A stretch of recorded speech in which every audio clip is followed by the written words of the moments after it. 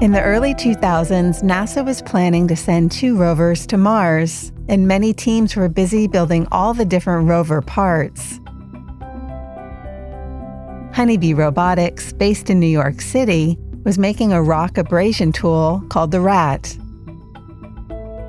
Wielded by a rover, the Rat would chew away at the surface of rocks, so scientists could see how different a Martian rock's pristine inside was from its weathered outside. The Honeybee Robotics team was heading into work one morning in September when they heard a sound that sent shockwaves around the world.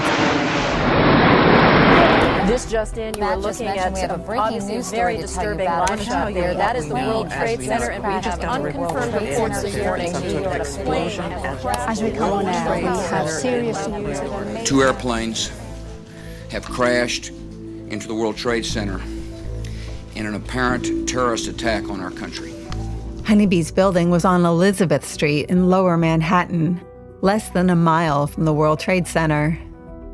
Even though the team was on a tight schedule to finish the tool, that was momentarily forgotten as they watched events unfold from the roof of their building. This is as close as we can get to the base of the World Trade Center. You can see the firemen assembled here, the police officers, FBI agents, and you can see the 2 towers. A huge explosion now, raining debris on all of us. We better get out of the way! The days afterward hung heavy with more than just acrid air and toxic dust from the collapse of the Twin Towers. The Honeybee team decided their tool should include a tribute to the tragedy. Using aluminum recovered from the World Trade Center site, 2 cuffs were forged at a metal shop in Round Rock, Texas. The cuffs were designed to shield electrical cables on the Rats, and an American flag decal was affixed to the front of each one. The twin Mars rovers carried these and other tributes with them when they flew to Mars in 2003, including a memorial to the crew of Space Shuttle Columbia, which broke up on re-entering Earth's atmosphere just a few months before the rovers launched. Here, the Space Shuttle Columbia has been lost. NASA now says that shuttle debris has been sighted in north-central Texas. Mission Control lost contact with the shuttle just minutes before it was to land this morning at 9:16 Eastern Time at the Kennedy Space Center in Florida. The shuttle was over Texas. While the rovers held some of America's deepest traumas of that decade, they also carried more lighthearted items, such as metal Lego bricks and 2 mini Lego astronaut figures. The Lego pieces helped keep in place mini DVDs that encoded 4 million names submitted by those who wanted to feel, in spirit, that they were traveling with the rovers to Mars. The rovers' own names changed before they left Earth. When they were built, they were called Mars Exploration Rover A and Mars Exploration Rover B, or MER-A and MER-B. The Planetary Society, in collaboration with NASA and the Lego Company, held a contest for students asking them to suggest new rover names. Out of 10,000 entries, the contest winner was 9-year-old Sophie Collis, who was born in Siberia but adopted at age 2 and brought to live in the United States. Sophie read her winning essay at a NASA press conference. I used to live in the orphanage. It was dark and cold and lonely. At night, I looked up at the sparkly sky. I felt better. I dreamed I could fly there. In America, I can make all my dreams come true. Thank you for the spirit and the opportunity.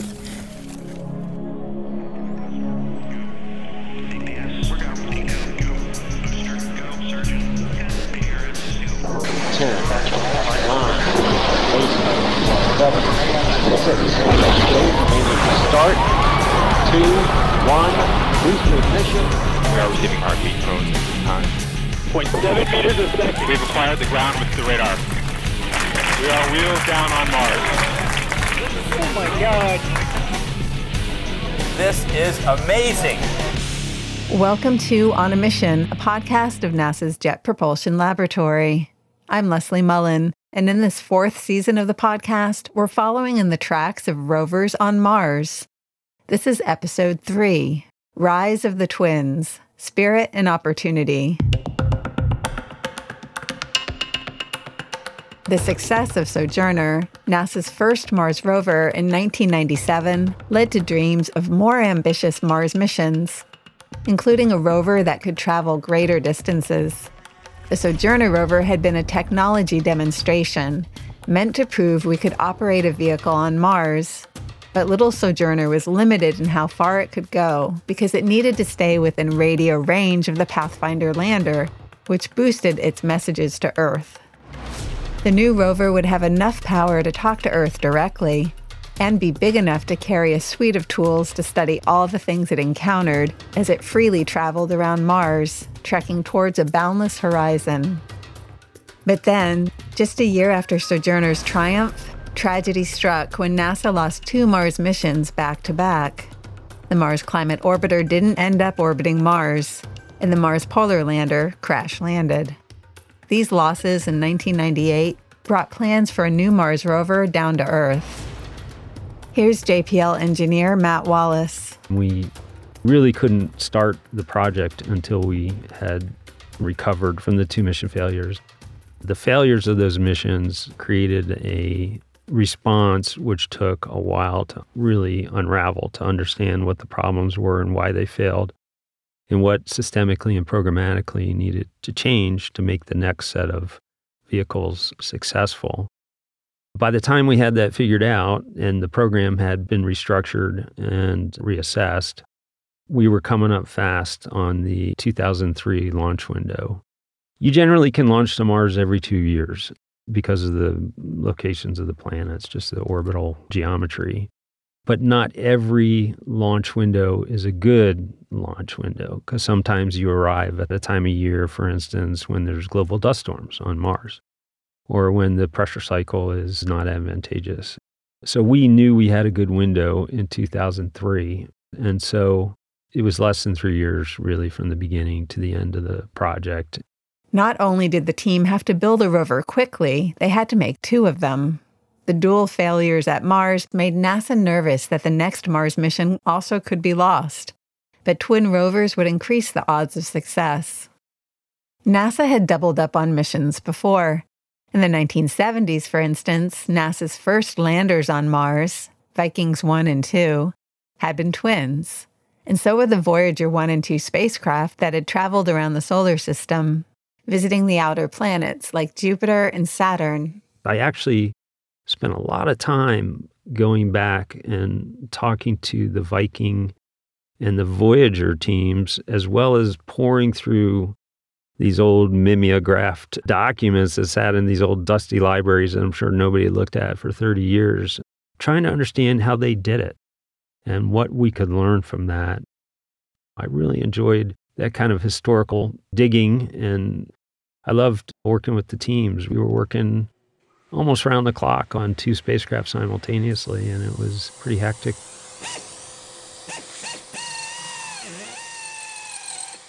I was the ATLO manager, and ATLO stands for Assembly, Test, and Launch Operations, which is kind of a mouthful, but my team was responsible for basically taking the different parts of the spacecraft once they were constructed and putting them together, assembling the spacecraft and testing it, and then getting the whole thing down to Kennedy Space Center and getting it launched.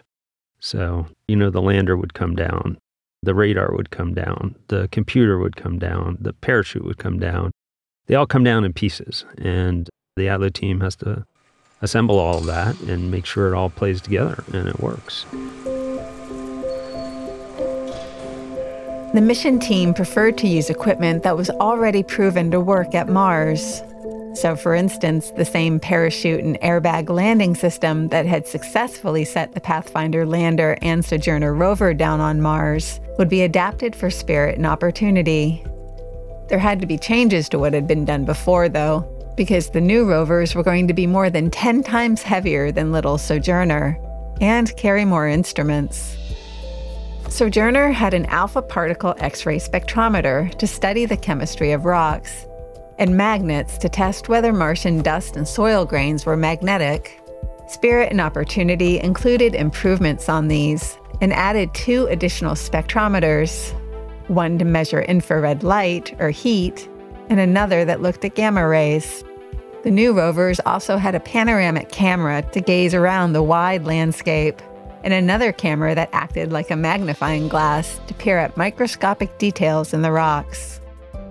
A jointed robotic arm, similar to a human arm in size and shape, would wield two of the spectrometers, as well as the microscopic imager and the rock abrasion tool. The rovers also had foldable solar panels that could be tucked down to fit within the space capsule during its flight to Mars, and then opened up like wings after landing. All these pieces and more were sent to the high bay, an enormous clean room where spacecraft are put together at JPL.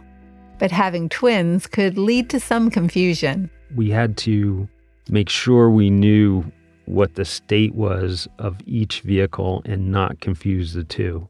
If this connector was mated, but was it on this vehicle or was it on the other vehicle? They were side by side out in the high bay.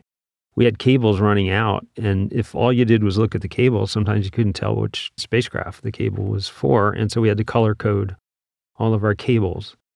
We eventually started to take key team members and assign them only to one spacecraft because they just couldn't keep the complexity of the configuration for the two vehicles in their head at the same time.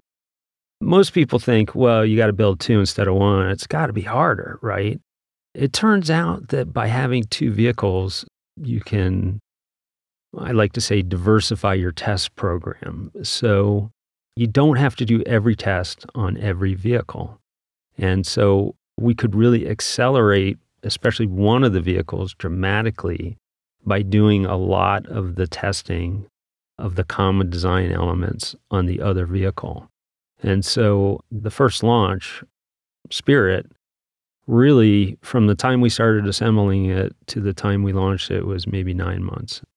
And it should have been like 20 months. And the spacecraft are complex things, Like human beings, they don't always react exactly the same way to the same test. And very often, you have to do a certain test multiple times. And by having two spacecraft, you basically improve the statistics. You get that test run on two different, supposedly identical vehicles. But if you're on a hair trigger timing issue, where it may pass on one vehicle, it may fail on the other, for instance. So there's a lot of cases like that on spacecraft. And so having two very similar, but not exactly the same, it's like twins. They're very similar, but their moms can tell them apart, right? JPL engineer Kobe Boykins definitely could tell the twin rovers apart. The people who were working on the floor, we knew the difference between the two vehicles. So interestingly enough, because of orbital dynamics, the Spirit vehicle actually had to be lighter than Opportunity. And so as we put the vehicle together, as we got parts in, we weighed them. We're only talking, a number of grams, like 50 grams heavier or lighter.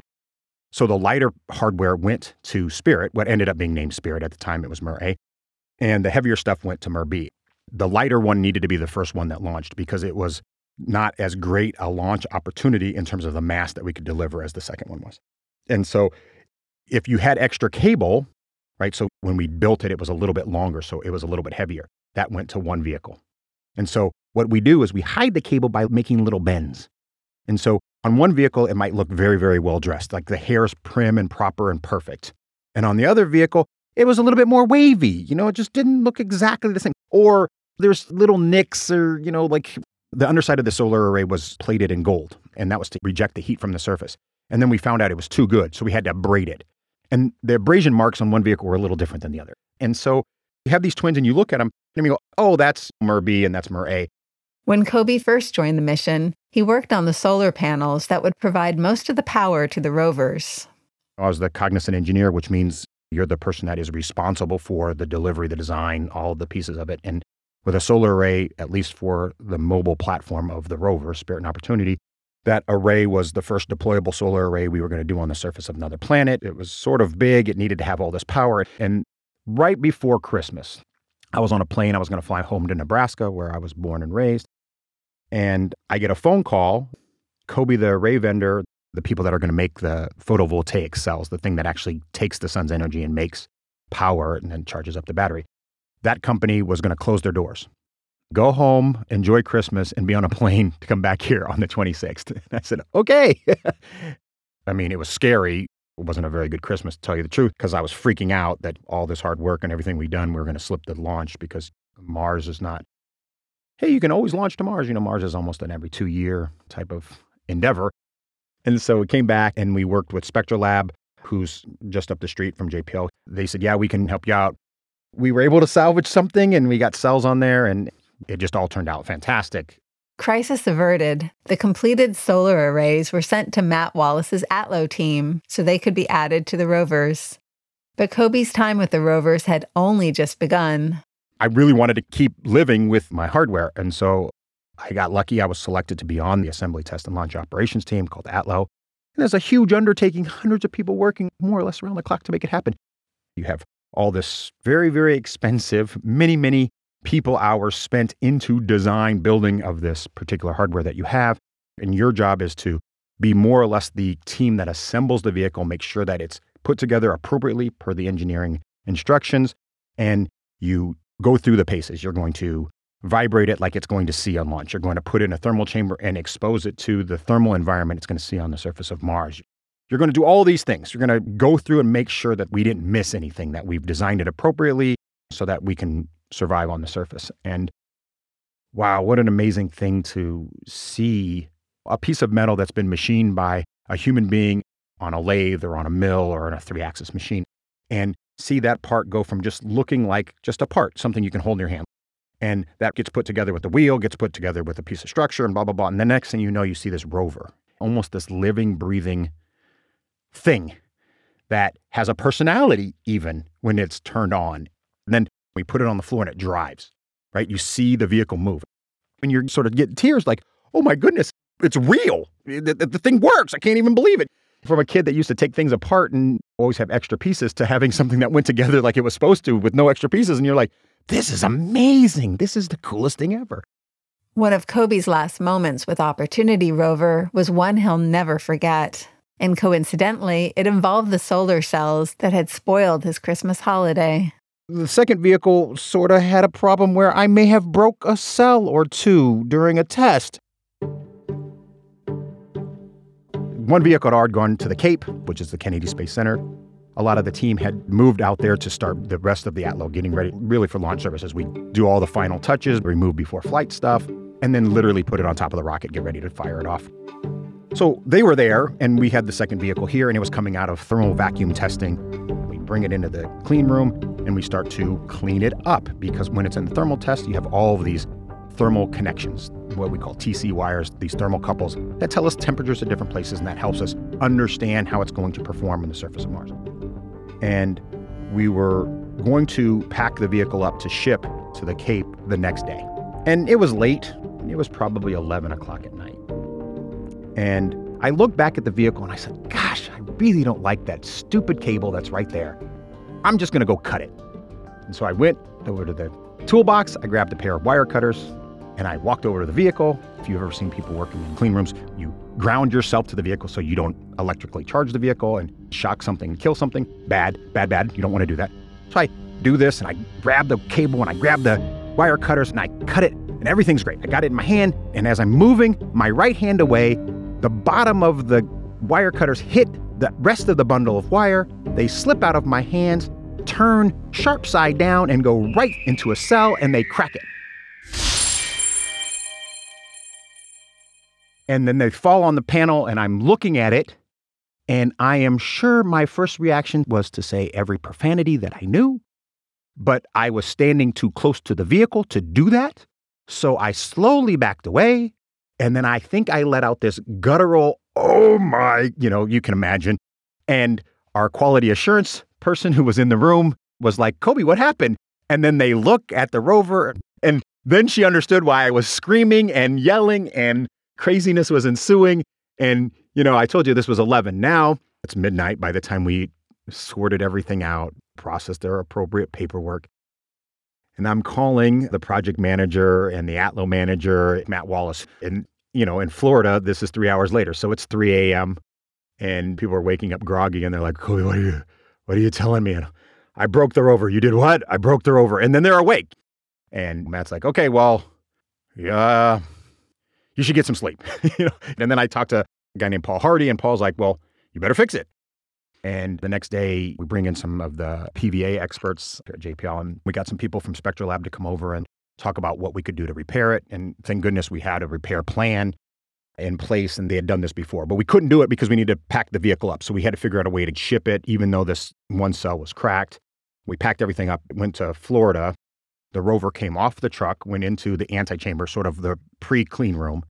We opened up the rover, we took the panel off, we did the repair, we put the panel back on. That was 2 days. And by the time the rover was scheduled to be in the actual clean room at the Kennedy Space Center, we had already fixed it. So most people actually didn't know it happened. But I knew it happened. And I have 2 kids, and I can't imagine if I stepped on them accidentally and broke something. I don't know how I would ever forgive myself. And that's how I felt like, oh my goodness, how am I going to forgive myself? I just broke my kid, Today I can laugh about it. I can tell you back then I didn't laugh. But part of the idea is that you have to be able to make mistakes. We're doing things that nobody else would even try to do. And it's not necessarily about what you do wrong, it's how you fix it. And how are we going to keep that mistake from happening again? Some people can take that stress and move forward, and I'm not trying to say I did great, but it's part of why we pick the jobs that we do. My whole life, I've been an athlete. I've played competitive sports, played hockey at the Division I level. And so for me, this was like one of those things where you got 2 minutes left in the third period, you're down by a goal, you've pulled your goalie, for those that understand the hockey references, and you want to be on the ice. And so when that shows up and you get that opportunity, you either get to rise to it or you don't. And there's so many people around JPL that are that type of person, that they rise to that occasion.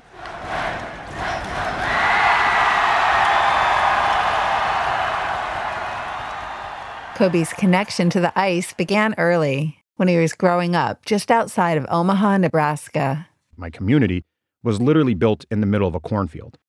And so as kids, we were always out running around and doing all kinds of crazy stuff. Play football, play golf, ride your bikes in the cornfield, sometimes even drive the tractor, even though we weren't supposed to. Now, my mom had us ice skating, my sister and I. Were even part of the Mickey on Ice. And so my sister was dressed up as Minnie Mouse and I was dressed up as Mickey Mouse. I think I was 4. And, we had the double-bladed skates. We were the kids that walked out first, right? We weren't really part of the show, but we were part of the show. And we got mad at each other and we started fighting. So here's Mickey and Minnie fighting on the ice as all this stuff is going on. So I think the die was cast that I was going to be a hockey player. Anyway, later on, a buddy of mine who had been skating and started playing hockey, he's like, hey, you should come out and play some hockey. And I just loved it. Now, it helped that I was naturally quick and I had learned how to skate young enough that my body sort of understood how the ice worked. And so I was good at it because I was faster than everybody. And I could just go around them and I could score and it was really cool. And, as a 6-year-old, that's awesome. And we played from the time we were what they call half ice mites, little tiny kids up to 8 years old, all the way through high school. And more or less the same core group of people played together for that whole period of time. And it just became sort of part of me. I mean, it gets cold in Nebraska, so, in the winters, we could actually take out the garden hose and freeze the backyard or the cornfield and go skating or go skate on the river or the lake. But it wasn't like normal to play hockey. I mean, most people in Nebraska played football. The University of Nebraska is a football town. I like to play football, but I was just better at hockey. Not only was ice hockey not the typical Nebraska sport, Kobe wasn't your typical small-town Midwesterner. My mother is Caucasian. She's German and Swedish. My father is African-American. And so having a mixed family in a very, very small community of not a lot of diversity was a very interesting thing. Looking back on it, how old I was, I don't remember. But I was at the store with my mother, and another woman that was in the store getting groceries or whatever it was says, oh, what a beautiful black child you have. And I looked at my mom and I'm like, I'm not black. And she goes, no, son, you're paper sack brown. Anyway, there was probably all this stuff that we would probably call now microaggressions and things that I sort of learned and figured out ways to maneuver around. And I think it gave me a very thick skin. And there's some really nice things about growing up in the Midwest. Not in that particular vein, but there's a very good sense of community and what it means to be a friend. Some of the friends that I had growing up are still my friends. My best friend was the kid that just lived 2 streets over, and he's still my best friend in the world. Kobe also appreciates how growing up in a small Nebraska town helped give him an engineer's mindset. I think one of the things that's nice about growing up in a small community where you don't have a lot is you figure out ways to use the things that you have. Like, oh, the pipes are frozen. How do we fix them? What do we have that has heat? Or do you take a fan and blow the air out and allow the heat to get sucked in? And I didn't know anything about air ducting and stuff like that, but we did that. And then it's like, oh, look, the water's working again. You learn how to see the world in a very critical and imaginative way. Like, what could I use to do this particular thing? And I think that actually helps in the engineering disciplines, because if you just get the education, if you just get the school knowledge and you're not able to apply it, it's not the same. You hear people say that I can build a spacecraft with duct tape and baling wire, which isn't 100% true, but it's not 100% untrue either. Kobe wasn't considering the possibility of working on spaceships someday until he was taken aside by his frustrated 5th grade teacher. I'm pretty animated. I move around a lot. And so if you can imagine me in 5th grade running around, bouncing off the walls, I was the class clown. And that's great for me. It's not great for a teacher. I was sent to the principal's office plenty of times and out in the hall a lot. And I had a conversation with my 5th grade teacher. Her name is Mrs. Hansen. She'd come out in the hall and was like, Kobe, what do you want to do? And I said, I want to be the engineer on the Starship Enterprise. At the time, I was really into Star Trek. And she goes, well, what's stopping you from being able to do that? And why it mattered to me at that time, I have no idea, right? Because normally if somebody would say that, you would just go in one ear and out the other. But it stopped in the middle of my head and I noodled around on it for a while. And I'm like, yeah, what is stopping me from doing that? And then she said, you can do anything you want to do. You have all the ability in the world. If you want something, go after it. And from 5th grade, then through 6th grade with my 6th grade teacher, Mrs. Kaiser, I started challenging myself. They started challenging me. I did Olympics of the Mind, which was a competition for elementary school students, Jeopardy for kids, if you will. And, I just started reading and learning and started tinkering a lot more, which made my mother very unhappy. My father hated me because there was no electronics in our house that were ever together. I always wanted to figure out how things worked. So that started this love of the engineering discipline. And by the time I was through high school, I had really excelled in mathematics and chemistry and those kinds of things.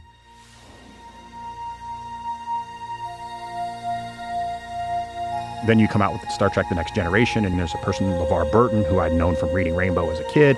He's the engineer on the Enterprise. Forged a bridge. I've got a problem down here. The magnetic interlocks have been ruptured. Coolant leak! We have a coolant leak, everybody! Let's go! Let's get out of here! Everybody out! Let's move! So Geordie LaForge. And it was just another person that I could relate to. He looked more like me and had this really important part on the ship, and he made everything work and go. And so I was like, I want to be that guy. When Kobe was deciding where to go to college, he was guided by his twin loves of engineering and hockey. So one of the reasons that I ended up at the Rensselaer Polytechnic Institute was because I had a Division I hockey team and a great engineering program. So I got to play Division I hockey. Play is a very interesting term. I was on the team for 3 years, never played a game, but I did get a jersey, so that was cool. And we won a championship, at least in the Eastern Collegiate Athletic Conference. So I got a ring that says I was a champion on the championship team, but I was a practice player, and that was a good experience too. It's funny, people are like, Kobe, you're always looking at the bright side. But there was a really good thing to that. I got to practice with these guys who are amazing hockey players, all of them better than me. I understood why I sat on the bench or didn't play. I got better, there's no question. I learned a lot in my 3 years of being on the team. And it forced me to wake up early because we were on the ice early. It forced me to manage time for my studies and things like that. And so from that perspective, it was awesome. In addition to its hockey team and engineering classes, his university also offered the chance to work at JPL to help design NASA's first Mars rover, Sojourner. We had the opportunity to leave school for a semester and a summer, work for between 6 and 8 months. And the first job that I was asked to do was to work on the rover. And the person who hired me, his name is Don Bickler, and he wanted myself and another student to work with the computer-aided design system. So there was no physical rover. This was literally in the computer with just lines. And, you could see it look like a rover when you zoomed away far enough. But when you get closer, it's just lines going other different places. And we asked one of the full-time engineers that was working on the test, oh, is this a copy of the real model so that if we mess something up, it won't ruin the actual rover that you guys are going to fabricate? And he's like, no, that's the real one. We don't know how to make a copy. And as you can imagine, for 2 students, we were freaking out like, oh my goodness, we could actually do something that would harm this whole mission. After working on a virtual Sojourner in the computer, Kobe got to help create actual parts for the little rover's 6 wheels. We had to come up with a way for the wheels to have a lot more traction, if you will. And so what we ended up doing is making this thing that looks like some kind of torture device. It has cleats that look very sharp, and they're really stamped metal. As young labor, as I was, my job was to actually sit there in front of a press and then manually make all of these cleats. So there was quite a few days of just sitting there with pre-cut steel, a good workout every day to make these little cleats. It was really cool because now I could say, hey, I have hardware on the surface of Mars, even though I had nothing really to do with the design. It was more of just your manual labor, go do that. In Kobe's next student stint at JPL, he helped test the airbag landing system that would get the Sojourner rover and Pathfinder lander safely down to the surface of Mars. Part of this required what seemed to be, at first, an incredibly simple task. Kobe, we need rocks. I'm like, oh, there's lots of rocks out here in the San Gabriel Mountains at the Jet Propulsion Laboratory. So I was like, we'll just go get rocks. And that wasn't good enough. And so I got together with one of our scientists and we drove out into the desert and we went around picking out rocks that would be similar to what we thought we would encounter on Mars.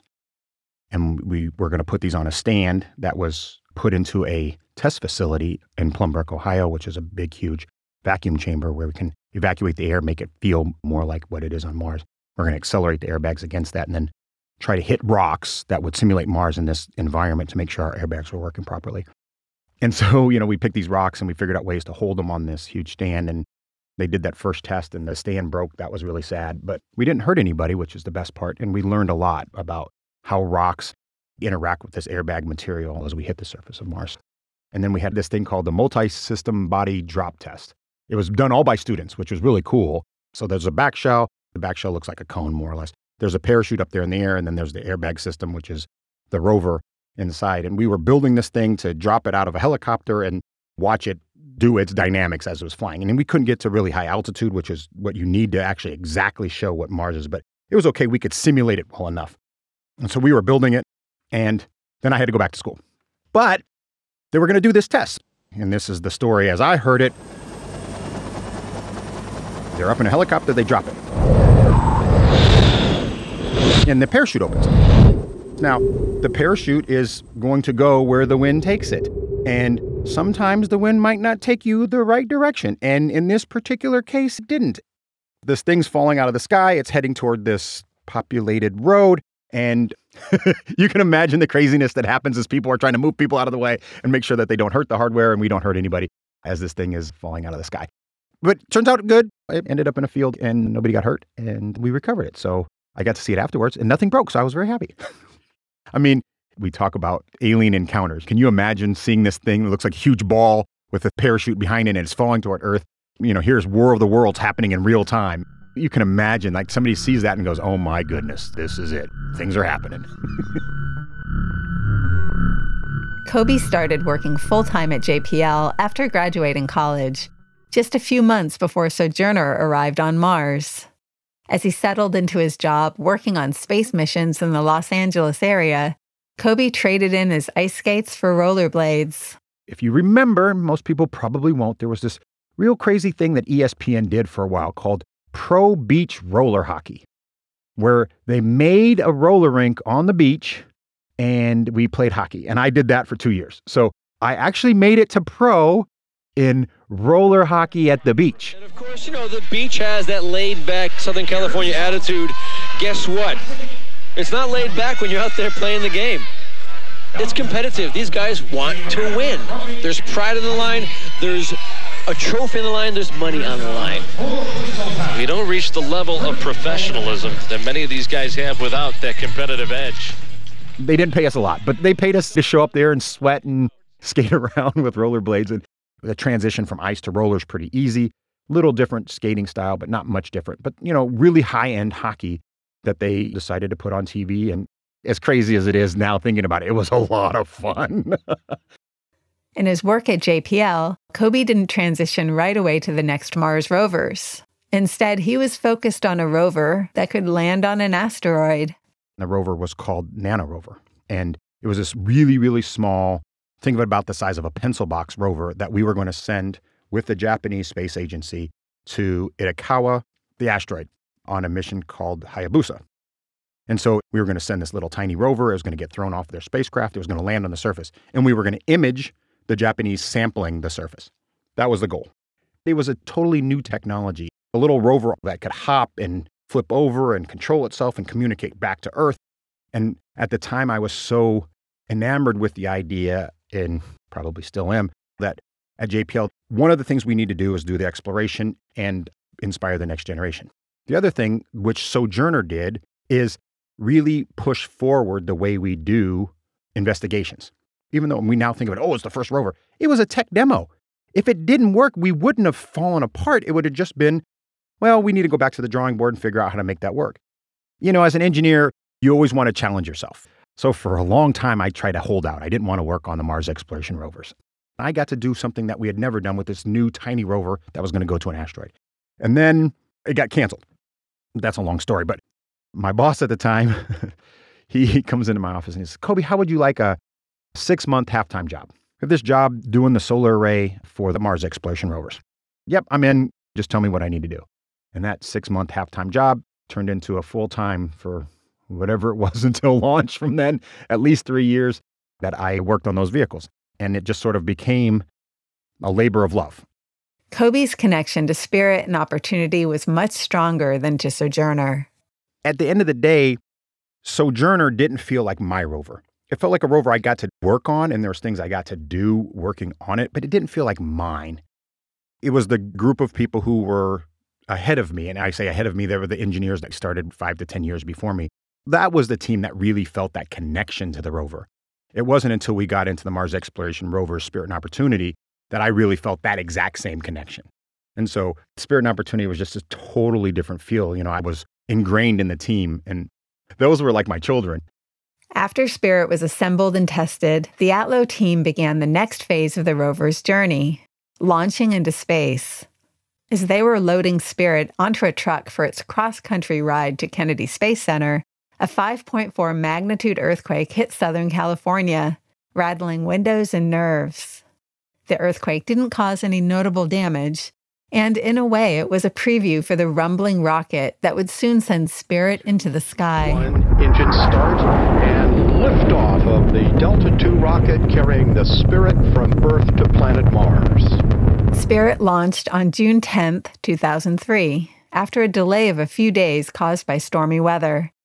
Opportunity was set to follow its twin on a separate rocket 2 weeks later, but it had even more trouble getting off the ground. First, a band of protective cork insulation glued on the Delta II rocket started peeling off. After repairing the insulation, a launch attempt began, only to be scrubbed due to weather. The launch attempt after that ended when the brand new cork insulation came off yet again, requiring a deeper investigation into what was causing the glue to fail. Days ticked by, each one eating into Opportunity's 3-week launch window, making it seem like the rover could miss its opportunity to fly to Mars. By July 5th, the cork issue was resolved, and another launch attempt began, only to drain away when one of the batteries on the rocket lost its charge. There are 2 launch times available to us tonight.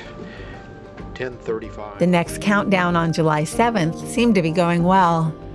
35 seconds. Electronics go. Hydraulics go. Green board here in the Mission Director Center.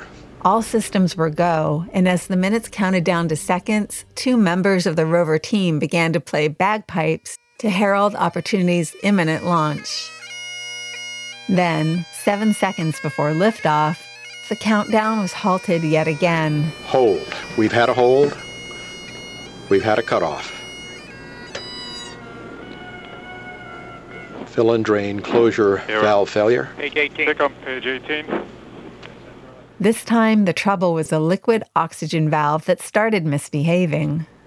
Safing of the vehicle is underway. Prop 2, PSD purge, press closed. It's closed. On what? The launch team was able to quickly stand down the rocket that was ready to blast off, and then ran the valve through several tests. At this point, we're trying to get into a safe condition so we can assess the situation and then decide if we can make the second opportunity tonight. Satisfied that the valve was working after all, the launch countdown was restarted. 6, 5, 4, 3, 2, main engine start, 0, and liftoff of the Delta rocket with Opportunity, a chance to explore and unlock the secrets of our neighboring planet. Finally, Opportunity left Earth for its 6-month flight to Mars. While Spirit had launched in daylight, rising through the wide blue sky on a tower of billowing white clouds, Opportunity launched at night, its rocket a piercing orange flame that traced a bright line high into the darkness.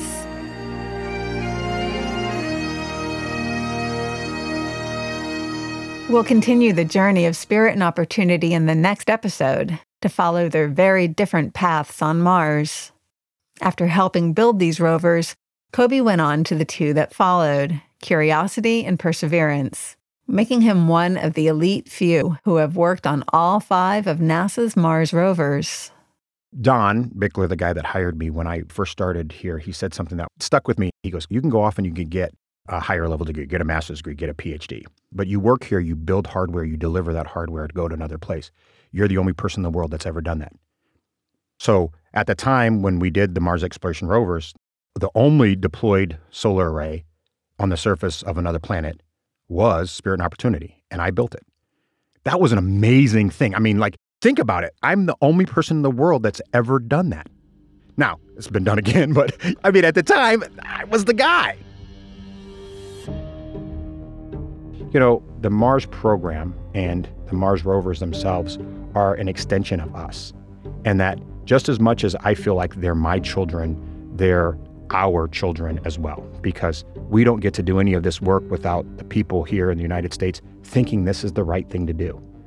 And we think that there is a real reason to do it, not just a scientific reason, but a thing that drives us as explorers and can inspire children in a way that just seeing it in a book can't. And one of the goals of NASA is to inspire the next generation. Definitely a goal here at JPL. I get to interact with kids and students, and I get to see their eyes light up when a concept makes sense. And I get a little choked up.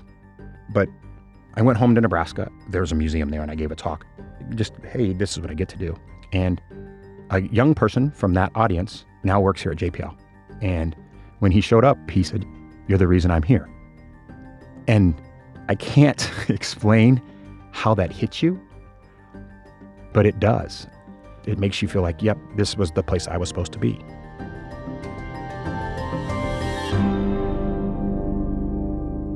We're on a Mission, a podcast of NASA's Jet Propulsion Laboratory.